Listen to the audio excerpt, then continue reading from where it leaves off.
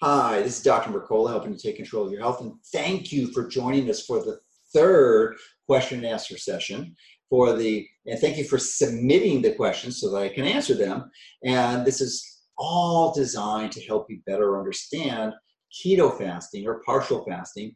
And the book that's coming out April 30th, that's available pretty much on any site. But if you want to get it on our site, which is ketofast.com, there's a lot of other bonuses there. But this is an incredible strategy to really radically improve your health and really address some of the common challenges that the traditional water fasting has. And it's a interesting hybrid that's far easier to do and provides far more benefits because you're able to do it so consistently. So let's get to the questions. So Fishbein, this is sort of a tangential question. It says, they are not diabetic but suffer from hypoglycemia. What would I recommend if I was to change to a ketogenic way of eating? Well, you have to understand, interesting that, again, this person who I'm consulting with, it just happens that I have to see him pretty regularly. So he would have problems when his blood sugar went from 150 down to 130, 110, he started getting a little dizzy and stuff, which was relative hypoglycemia, right? I mean, that's diabetes, still 110, but he was still having symptoms. So the hypoglycemia, that symptoms that you're having, it's pretty classic. It's a sign that you don't have enough sugar to feed your tissues, especially the brain, which is why you're having the symptoms. And as a result of that, you have these symptoms. But it's not because, well, it's because you don't have enough glucose, but it's because you disrupted and disturbed the underlying fundamental physiology of metabolism in your body. And as a result of that, you're not able to access the fat stores. So, because you can go down to a blood sugar level of 30 or 40 if you're metabolically flexible and not have any symptoms of hypoglycemia. So it's a relative, it's the acute drop in the blood sugar that's an issue, but your tissues get adjusted to it. And especially when you're metabolically flexible, when your blood sugar starts to go low and your insulin levels are low, what happens is that if you're flexible metabolically, that's a signal for your body to increase the production of ketones. And ketones are an alternative fuel source, and they will provide energy to your brain that prevents you from having hypoglycemia symptoms. So in the transition period, Fishbein, which I think you're referring to, that you will have some problems with it. So what you can use are things like MCT oil, ideally caprylic acid, which I think we have. It's Keto Energy. I'm not sure the exact name. But it's essentially a really refined form of MCT oil that converts to ketones really easily. You can use generic MCT oil, which is about half as effective, or coconut oil, which has other benefits too. And I used to use caprylic acid, but I'm just using coconut oil now. There's some other benefits. It has lauric acid. Actually, over 50% of the fatty acid is lauric acid. And lauric acid is an interesting fatty acid that has some immune benefits. So I take about a tablespoon of coconut oil a day. And I'm not treating any metabolic issues, so at least I know. Probably doing some indirectly. So Amy Smuts asked the question, I suffer with arthritis and find that my joints ache terribly when she's in ketosis. I'm assuming that because her name is Amy. The one thing that helps me almost be in remission is vegetable juice fast, but that is not optimal as my blood sugar is better controlled by IF with keto refeeds. What is the best way to deal with this pain? Well, that is a good question because, pain's a really good feedback mechanism for your body. So you really want to listen to it because it's a signal that something is off. Pain is a really widely underappreciated. It's such a valuable feedback. Without pain, that is a condition called leprosy, which results, of course, it's usually caused by tuberculosis-like organism, and it can be contagious, is why they had leper colonies, but now we have drugs for it. But the tangent point there is that, people would die from it because they had no pain, because they would get infected. They would touch things like hot stoves or cut themselves and not recognize or understand it, and not have that feedback to protect themselves. So pain is a valuable feedback, and learn to appreciate it and just seek to resolve the pain with natural therapies, ideally addressing the fundamental source. So it depends what's causing your arthritis. I suspect it's osteoarthritis, which is a degenerative form and most common. There are natural anti-inflammatories that you can use. Curcumin would be one. Boswellia is another. There's a whole wide variety of different herbal approaches, so that can be used. I would stay away from drugs. Virtually all of them are problematic, and even though they may provide some beneficial relief of pain, they are invariably going to cause biologic damage to your tissues. No question. So the important thing to recognize here is that if you can keep your ketones elevated, ketones are very interesting molecules, as I alluded to earlier. Biologically, they're classified as HDAC inhibitors, and that's an acronym for histone deacetylase inhibitors. And by inhibiting the deacetylation, it's a very potent anti-inflammatory, incredibly potent anti-inflammatory. And you get it for free. Your liver will make these ketones once you teach it how to do that. So I think a partial fasting program will radically improve it. And if you're taking really strong medications for it, like steroids, you can gradually wean yourself off with these types of strategies. So, and you may also want to see a natural medical clinician to help guide you through that process.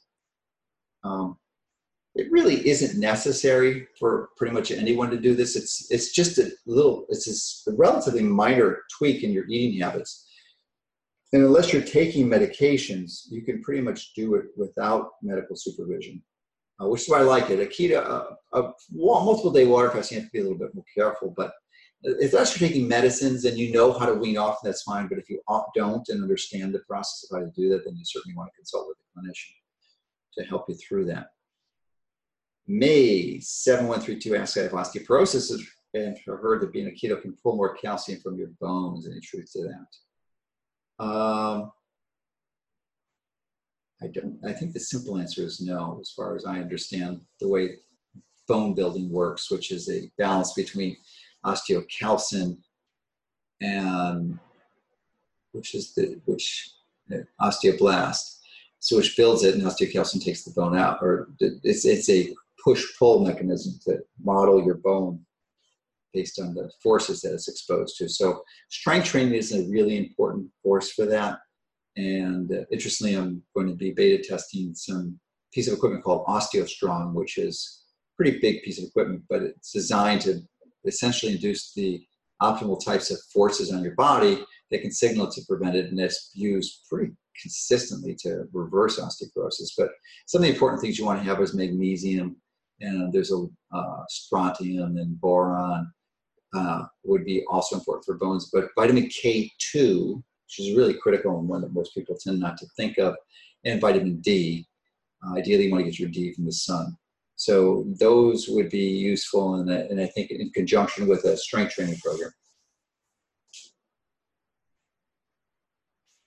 An implicit trust asks, is keto fast or keto diet suitable for a person with Crohn's disease? The extension of Crohn's disease are the other autoimmune diseases, and Crohn's disease is a type of inflammatory bowel disease. The other one would be ulcerative colitis, not inflammatory bowel, but irritable bowel, but inflammatory bowel. So, and then multiple sclerosis is the other famous one. So those are and rheumatoid arthritis. So those are the three big categories. And there's a wide variety of other ones, but those are the primary ones. So there's two consistent variables for autoimmune diseases. One is that you want to avoid plant lectins. Really, really important. There's like little doubt in my mind that that can cause a wide variety of problems. And you also want to eat organically, because the lectins and glyphosate can punch holes in your colon, causing leaky gut, allowing these proteins to enter into your bloodstream and cause your immune system to react to them, stimulate an autoimmune condition. So you want to eliminate that. Now, with inflammatory bowel disease, I think it's really important to use also good probiotics, like the ones that we have. You can also use Saccharomyces boulardii and something, a spore form of Bacillus, which we have a spore restore. So those can really help recolonize the gut from the damage that's done. But you've got to stop the damage, and usually it's the lectins, and some of the most profoundly disturbing lectins are wheat and gliadin is the protein to gluten. Gluten is, and then gliadin is a subset of that. So, so a gluten-free diet and basically giving up all the grains and the legumes, you know, so that would be really key. So if you're eating keto or cyclical keto and you're doing it as a vegan and having all these proteins, you're still going to have problems. So the other thing with autoimmune disease is vitamin D. And typically there's childhood emotional traumas that are associated with this too. So you need some strategies to address that. But if the physical ones would be vitamin D and removing the lectins. And vitamin D, of course, just to remind you, summer's coming. Summer's been here where I live in Florida for like the last 2 months. It's crazy good. I mean, it's just wonderful to not have to take vitamin D. And I understand and realize that most of you don't have that opportunity. Because even if you live in an environment like I'm living, you don't have the opportunity to go out in midday, take off your shirt, and start absorbing the sunshine. But that is key. That is the ideal. You really want to move towards that direction. If you can't for whatever reason, then you're going to need to swallow it, but I do not recommend it because there's so many other benefits from the sun exposure than just vitamin D. So that would accelerate the improvement.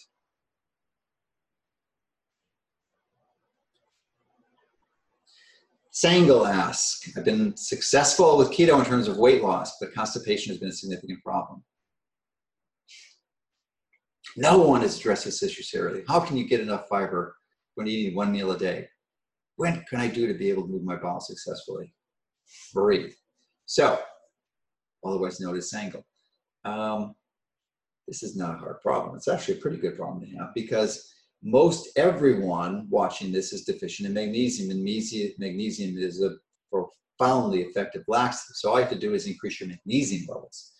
And it's difficult to overdose on magnesium because if you take too much, you're going to have loose stools. I mean, that's what they use to clean your bowels out for an enema, not an enema for a colonoscopy. It definitely works. So that's the big issue. You just need to have some more magnesium in your diet.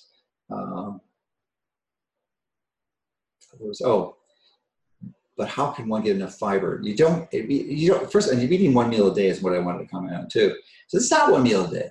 When you're doing a partial fast, it's only 300 to 500 calorie meal.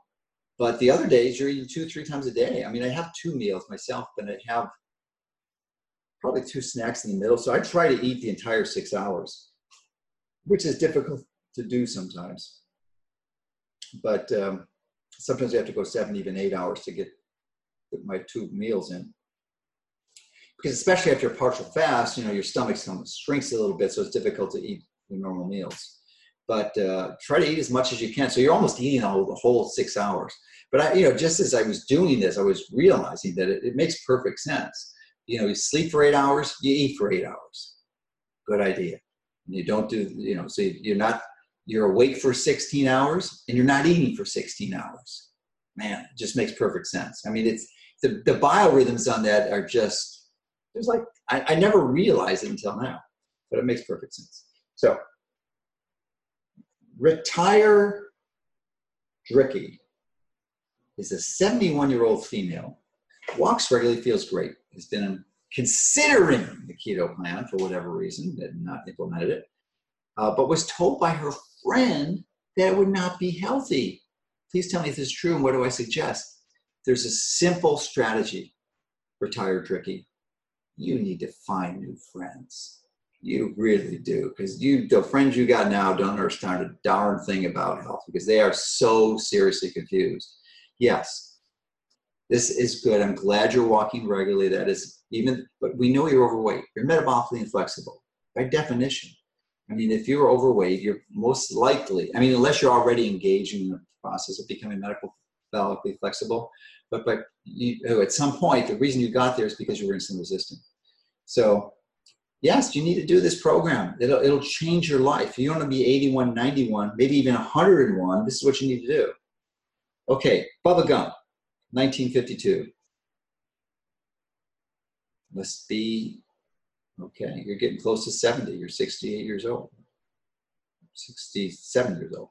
So I have been thinking of keto dieting for a while, but there have been so many bad raps towards keto plan in general. I was diagnosed with NAFLD, non-alcoholic fatty liver disease, and have read where keto isn't for people that have this condition. Jenny asked a similar question: how will keto affect NAFLD? Well, guess what? It's part of the solution, because you got to get metabolically flexible. It will help optimize your blood lipid profile. But in addition to that, there's a very simple strategy you can use, and that is to increase the amount of healthy choline in your diet. You can get it as a supplement. The ideal way would be phosphatidylcholine. Ideally, you'd like to get, if you're going to get it from a supplement, I wouldn't necessarily use sunflower seed unless it was organic. I mean, not sunflower, soy oil, where most of it comes from soy, soy oil, but sunflower seed would be better, and ideally should be organic. So, or you can get it from food. The highest source of phosphatidylcholine in the diet, eggs, specifically egg yolks. So having 2 or 3 of those a day will do magnificent wonders. But I have, I won't disclose her identity, but a very prominent leader in one of the activist solution or organizations that we support, who developed an NAFLD, and essentially this was like 5-6 years ago, and I basically consulted with her, and she doesn't have it now because she just followed this program. It is exactly what you need. The excess carbohydrates is creating insulin resistance, which causes a metabolic catastrophe in the liver. But thankfully, your liver is the most regenerative organ in your body. It can, I mean, you could take out like 7/8 of it and it'll grow back in a few months. So it can, this damage is easy to repair. It's really simple. So, but adding the extra choline, phosphatidylcholine, would help a lot, especially eggs. Now, a source of phosphatidylcholine that I use is from krill phospholipids, and I think we sell them on our site now. Not, we will shortly, because in sunflower or soy phosphatidylcholine, you have the fatty acids as being omega-6 fats. Whereas in krill, the fatty acids are omega-3. You get DHA and EPA. So it's a much healthier form of phosphatidylcholine. And I don't take our supplements because they're in capsules. We have a relationship with the vendor, so I get it in bulk, and I just have like a half a teaspoon of that a day. It doesn't taste that great, but I just put it in a bolus and a little teaspoon and swallow it down, and it's not that bad. So that's my form. And so either of those would work. And I think the krill oil phospholipids would be just about perfect. So Liz goes on to ask, would love some ideas from a dairy-free allergy perspective. Also, don't digest red meat well at all. I have to be careful with meat, seafood, proteins, blood type A. I believe the blood type A stuff is a bunch of nonsense. I'm blood type A too, and don't believe it. I mean, not that I don't believe I'm blood type A, I don't believe that the diet recommended. The reason why it got so prominent, I believe, is that blood type O is essentially a grain-free diet, and most everyone does well on a grain-free diet. So dairy-free is probably not a bad idea for most people.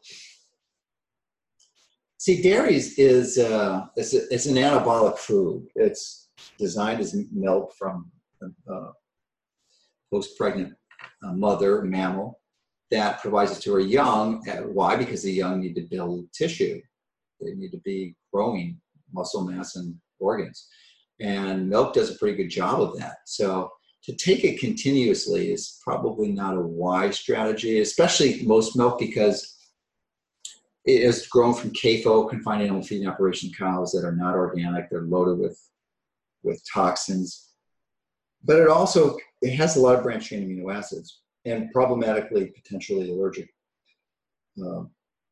proteins, especially if it's pasteurized, because the conformation of those proteins change and they can contribute to allergic problems. So raw milk would be a lot better. Organic grass-fed would be better still, but it's still an anabolic food. So that's the last thing you want to do on a partial fast day, or taking, if you're seeking to stimulate autophagy, because it will actually knock you out of autophagy. But on days when like this morning, I had our Miracle Whey protein powder at 2 scoops, and I'm actually getting rid of it as soon as I finish this. I'm going to have another 2 scoops. So, because it is loaded with these branched-chain amino acids, and for me, today's an anabolic muscle building tissue today, and recovery of those 4 pounds that I lost yesterday. So, hopefully that helps. Shalom 83. Neon Era asked. Oh no, I'm sorry. Shalom 83 that was Liz. Shalom 83 asked, do you recommend having hydrogen water and drink it on a daily basis or cycling it out? That's an insightful question, Shalom. Hydrogen water is one of my favorite supplements. From a supplement perspective, I think it may be one of the most important. We are going to introduce a hydrogen tablet, which at this point is probably the finest way to take hydrogen.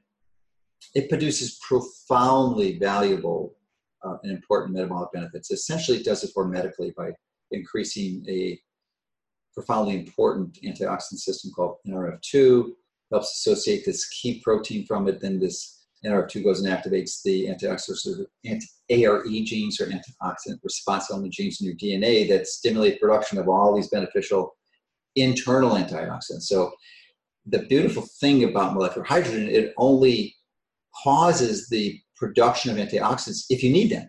So if there's no oxidative stressors around, then it just kind of stays there like hanging out, waiting for damage to happen. And once it's there, boom, it just cuts the damage dramatically, which is why I take it every day. The confusion about, and there's almost virtually no downsides to it, but the benefits will be massively obliterated if you take it continuously. So I don't agree with drinking molecular hydrogen water all day long. There are systems that do that. But you could bolus it or dose it like twice a day, just have hydrogen water twice a day, because you really want to get a signal to your body. Because to do it cyclically, kind of like the feast and famine cycle of partial fasting and keto fast. So if you do it continuously, it tends not to work. So that's the caution there. So yes, every day is a good idea. I don't think you have to go stop a few days a week. It's more of an hours thing. So I do mine in the morning, first thing when I wake up, and I do the other one before I go out and walk. So maybe 6 hours later, and that's it. And that's enough. Now, there are many of the phytochemical supplements like broccoli sprouts and sulforaphane work on similar mechanisms by improving the NRF2 pathways. So Neon Era asked us, taking amino acid supplements like glycine increase blood glucose levels by any chance, and does it shut down autophagy? She has some other questions, or he has some other questions. So I love glycine. It's another one of my favorite supplements. I think it's crazy not to get it. It's very inexpensive. You get it in bulk on Amazon. It's a powder. It looks like sugar, or even tastes like sugar. You don't need much, probably about 1/4 teaspoon, which is a gram, twice a day, which is what I do. Sometimes I do a little bit more. Some people recommend a lot. They make them at a teaspoon twice a day, which is like 4 to 5 grams twice a day, maybe 10 grams. And I was first introduced to this concept of using supplemental glycine through James D. Nicolantonio, I co-wrote the Superfield book with, who was a pretty aggressive would be the right term, but assiduous reader of the literature, and writes a lot himself for peer-reviewed publications, and found these great documents. And actually, I sent him one last night about glycine, the first study that was actually done that showed it radically improved longevity in rats by reducing oxidative stress. So glycine works in a number of ways. It helps saturate your tissues with optimal glycine levels so that you're not as susceptible to damage from glyphosate. Glyphosate is the reason it's given that name is because it's a phosphorylated glycine molecule, and that's why it works to damage these metabolic pathways in the plants and the weeds that just, essentially destroy their ability. And it actually devastates the microbiome too of the soil, and disrupts the ability to produce these important aromatic amino acids like phenylalanine and tyrosine and tryptophan. So, but anyway, glycine is most likely not going to increase your glucose levels. it is an amino acid. It's a protein. So you're only taking a gram, and it's the smallest protein that we know of. It only has like one hydrogen, one methyl group, I think, is whatever it is. I forget the biochemistry of it, but it's the smallest amino acid that I'm confident of. So it's an important one. It's also a precursor for glutathione. It's not the rate-limiting enzyme. Interestingly, when you increase NRF2, that increases a enzyme that increases the conversion, the rate bottleneck enzyme, the rate-limiting enzyme for production of glutathione, which is why NR2 activation is so helpful. So Nana Era has a few other questions.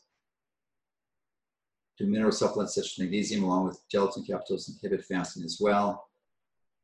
Does the gelatin capsule itself stop fasting? So these questions all relate to the fact of incomplete understanding of the benefits of, or how autophagy is activated when you're fasting. So, and why I recommended keto fasting, because in the keto fast, you're taking not just gelatin capsules or glycine, you're taking literally 300 to 500 calories. So that's a lot of food. And you haven't eaten for 18 hours before, so it's still small enough that you're radically depleting your glycogen levels, because you're partial fasting, you're not really getting much glucose at all, or carbohydrates. I mean, typically under 10 grams. So at 42 hours, you're going on 10 grams, less than 10 grams of total carbs, not net carbs, total carbs. So that's a strong stimulus to inhibit mTOR, activate AMPK, and really activate autophagy and get all these benefits. So gelatin capsule has virtually micrograms of, maybe milligrams, but it's certainly no more than milligrams of a protein, virtually nothing. And mineral supplements don't make a difference, as do most other supplements, unless they're food, like krill oil or salmon oil or things like omega-3 fatty acids.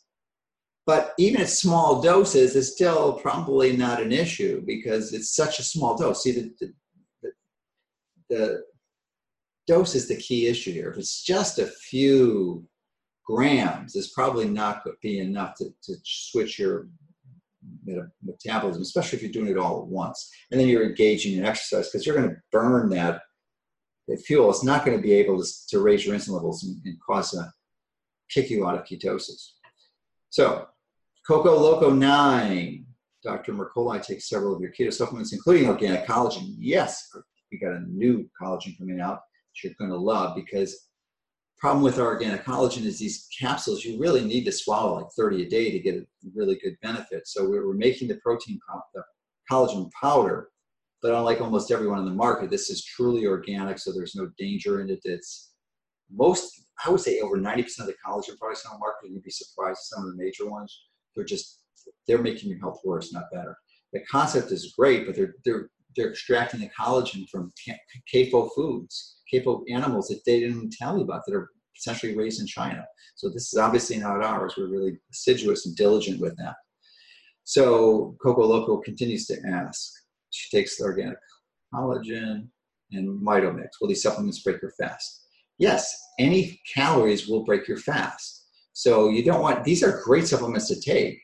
So, but even when I do the partial fast and I have my 300 or 500 calories, I still have 30 grams of our collagen protein supplement that I take in the morning. So it's part of my 500 calories. So that's fine, because it's very low in branched chain amino acids. And that's what's going to activate mTOR and inhibit autophagy. So it depends on the protein. So organic collagen is great. Mitomix is great. But you can take them with your breakfast. But if you're trying to optimize the restricted eating window, or yes, to 6 hours, then in that 18-hour period we're not eating, you don't have those foods. You have them in the periods when you're eating.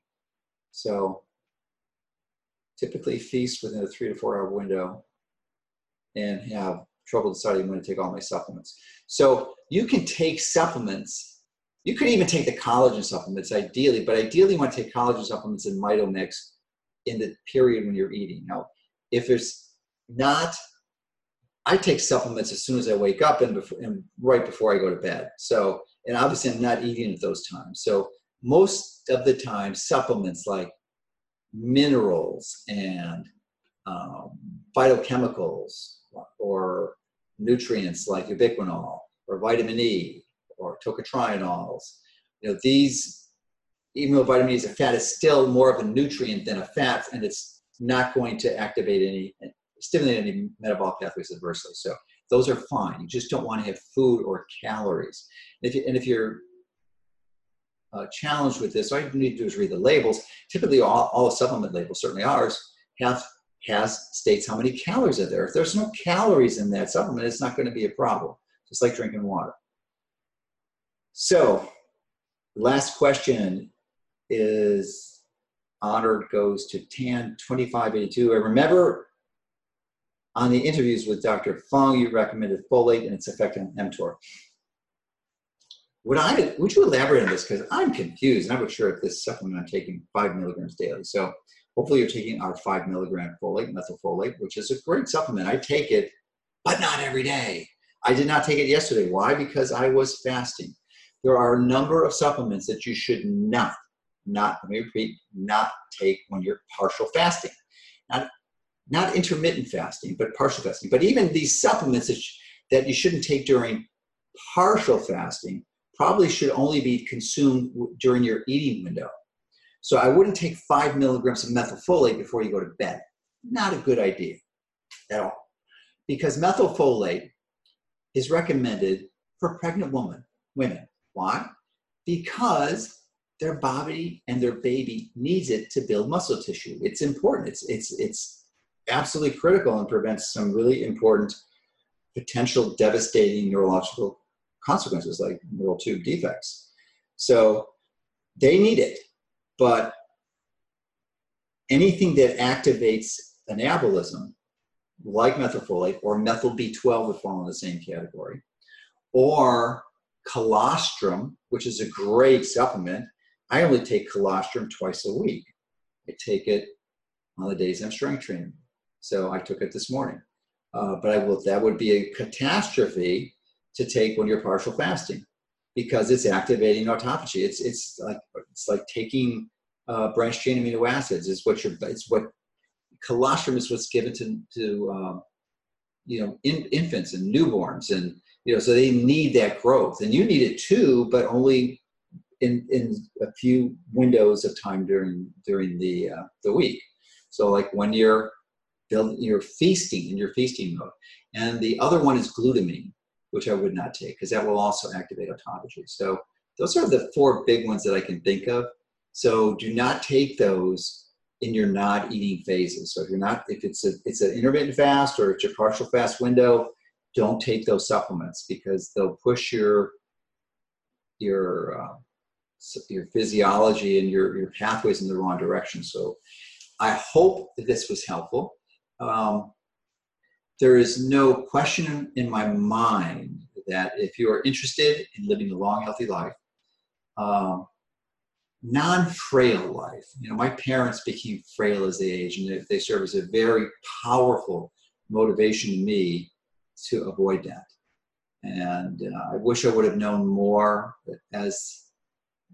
than when they were older, so I could have mentored them along that and helped prevent some of that. But frailty is what kills. That's what killed both my parents. They became very frail and not able to move.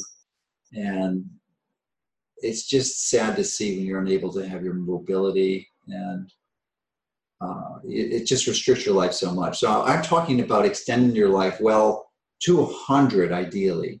And I think for most of you, that's possible. For some, it may be a bit challenge because of all your other challenges, health that you've had in your life. But I think for most of us, it is more than possible. And keto fasting, without a doubt, in my mind, is one of the most important metabolic interventions that you can do. Now, again, if you're underweight, if you have an eating disorder, it's not a good idea because you're going to be losing weight on this strategy. But to cycle in and out, feast and famine cycling and time-restricted eating are 2 of the most profoundly powerful eating strategies. It really forms the foundation, my strategy, to living healthy after 100. My personal strategy. Obviously, you need to integrate a lot of other things in that, such as a very good sleeping habits and exercise and sun exposure, and an EMF avoidance, which is my next book. So if you do these things, it's pretty amazing. It'll be somewhat difficult to really not stay healthy. See, the other principle that most people don't understand is that your body wants to be healthy. It just wants to be healthy. It was designed to be healthy. So that if you give it what it needs, and I think more importantly, don't give it what is not benefited. So avoid foods that sets your health back, and follow these principles, your body will get healthy. You can start to get off all your drugs. Your symptoms will disappear, and you will regain your vitality back, because that's what your body wants to do. Given what it needs, it has the intrinsic design within it to essentially reset your health to optimal. And there's like little doubt in my mind that this is doable for just about everyone. So it's the rare person. I mean, obviously, if you're a few days away from death, it's going to be a really significant challenge, and eventually all of us get there. But virtually no one watching this now is in this condition. So you've got time to reverse whatever condition you're dealing with. And I really believe that virtually everyone watching this, understanding these principles, integrating keto fast into your life, into your family's life, into your friends and your loved ones' life, is going to be one of the most important strategies that you can do to really live a long, healthy life and enjoy it and not be frail. That is the key, to not be frail, to maintain your full movement and flexibility, and enjoy life like you did as a child, with all that freedom of movement and lack of pain that it really is your birthright. I mean, you are really, that is should be your expectation. And if it isn't, I hope you can change it to that, because it really is possible to do this. And it's certainly something I've achieved now, approaching my 65th birthday real shortly. I mean, I don't really have a pain in my body anywhere, and my mind works great and full functioning. So I'm thinking you can do that too. And following the principles that I described in Keto Fast would be a really important strategy to accelerate your path towards optimizing health. So hopefully you'll pick up a copy, Keto Fast. It's on sale pretty much everywhere. If you go to our page, ketofast.com, we've got really important information on how you can get some additional bonuses with that by purchasing it. It comes out April 30th. So hopefully this information was helpful, and it will help you take control of your health.